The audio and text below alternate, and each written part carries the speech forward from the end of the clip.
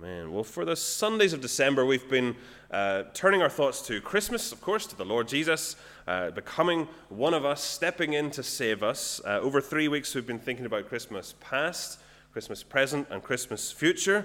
So in the past, where did Christmas come from in the great big Bible storyline? Christmas present, what does it mean to us, and why does it matter today? And Christmas future, where is Christmas headed? It's not the end of the story, so what is? And today we finish up this little series with Christmas future, and for that we're off to Revelation 21. If you're using a paper Bible, it's quite easy to find.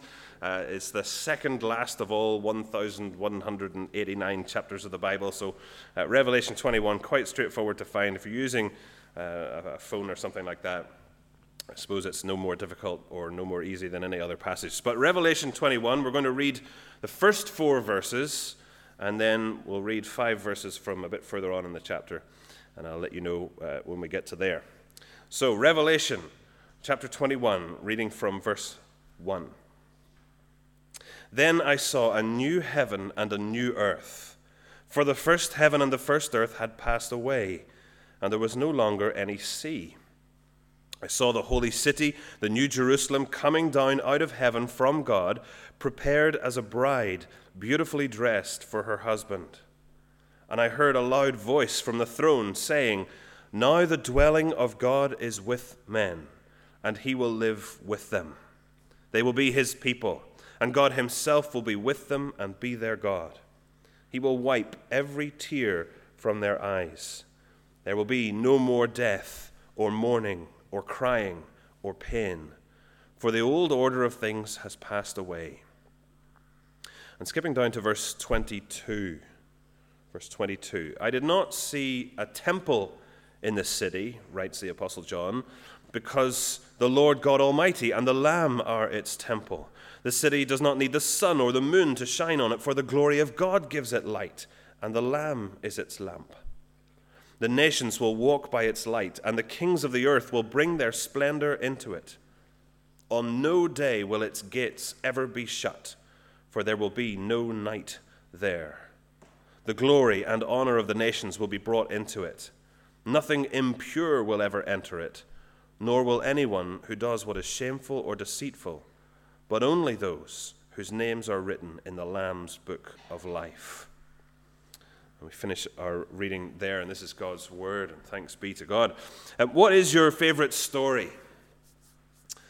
Maybe it's a book, maybe it's a movie.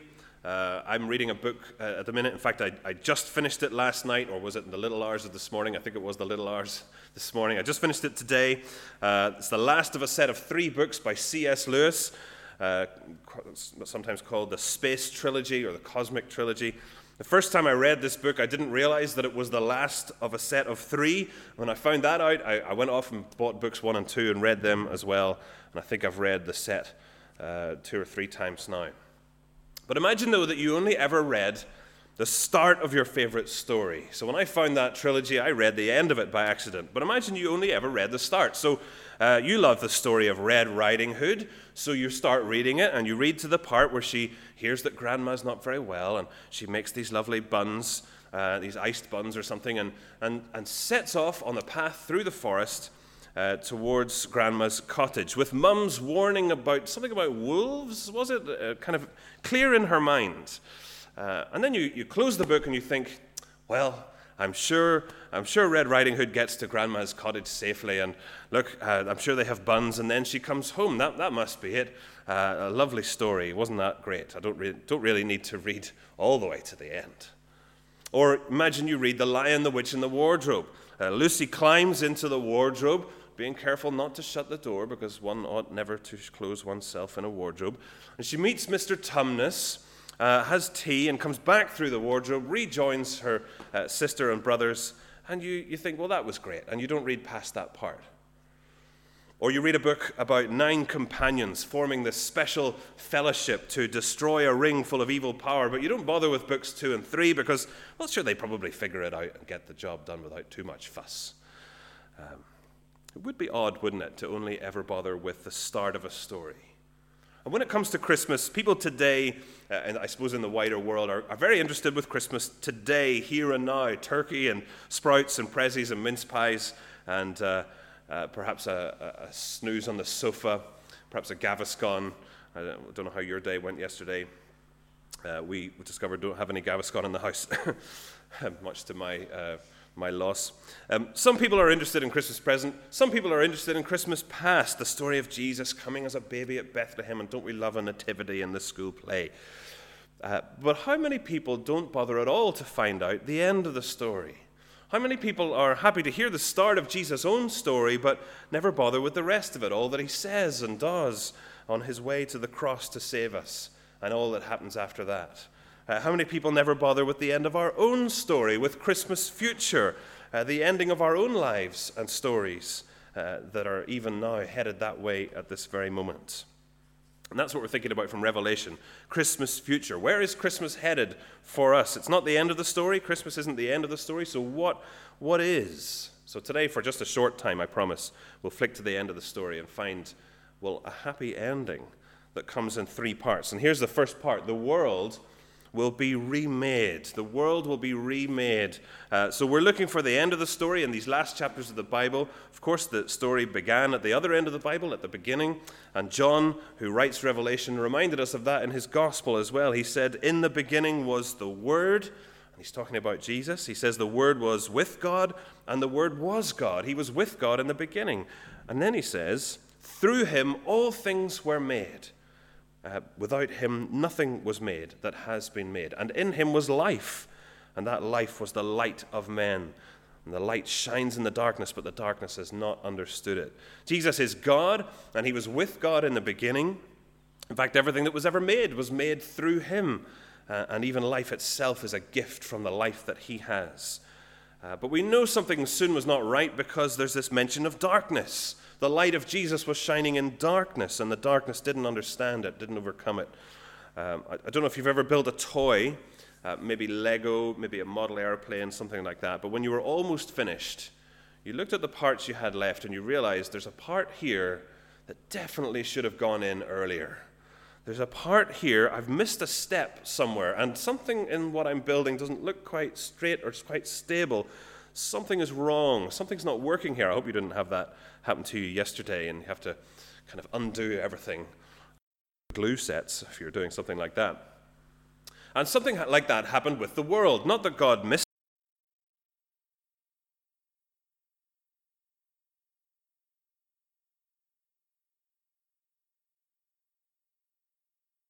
from him. We wanted more. We wanted to be little gods ourselves, and that makes us selfish and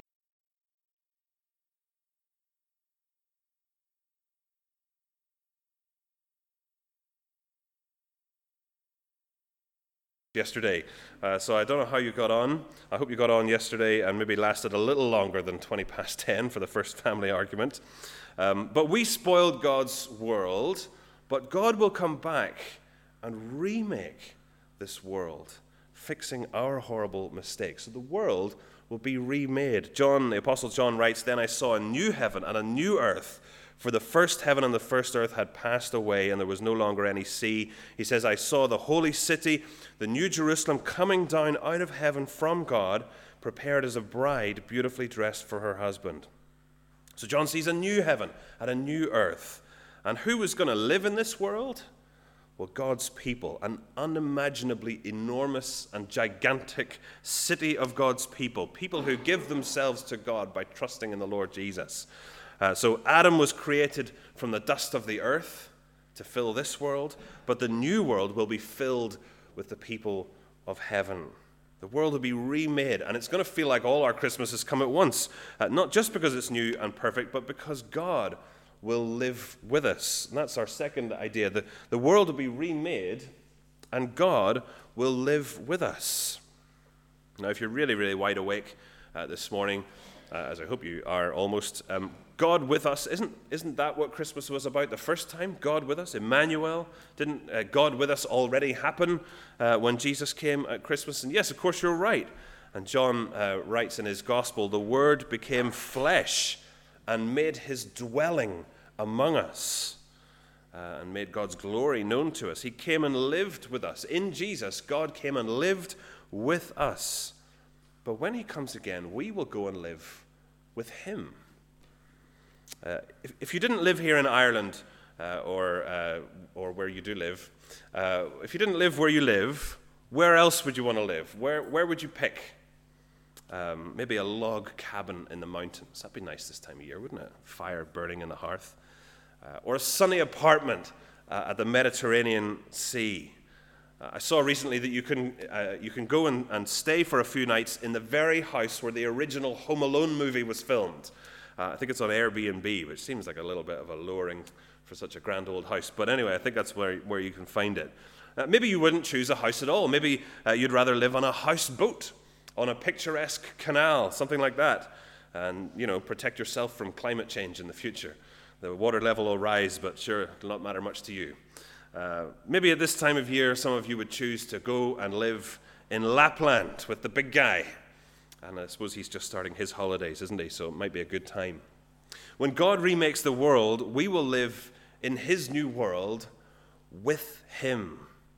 So John writes, I heard a loud voice from the throne saying, now the dwelling of God is with men, or is with his people, and he will live with them, and they will be his people, and God himself will be with them and be their God. He'll wipe every tear from their eyes. There'll be no more death, mourning, crying, pain, for the old order of things has passed away. In Christmas past, the Word became flesh and made his dwelling among us. In Christmas future, the dwelling of God is with his people, and he will live with us, and we with him, and everything will be new and perfect forever. Don't know if perhaps there's been some sadness in your house, or sickness, or angry words, or those hot, angry tears when you really just can't anymore. Well, when God lives with us, there'll be none of that. Nothing to be sad about, no reason to cry, no pain, whether it's the pain of standing on a stray Lego brick, or the pain of broken relationships, or loss, or grief. None of it. God will remake this world, and he will live with us. So the world will be remade, and God will live with us in the light of Jesus. In the light of Jesus. Darkness is cheap, and Scrooge liked it, writes Charles Dickens in A Christmas Carol.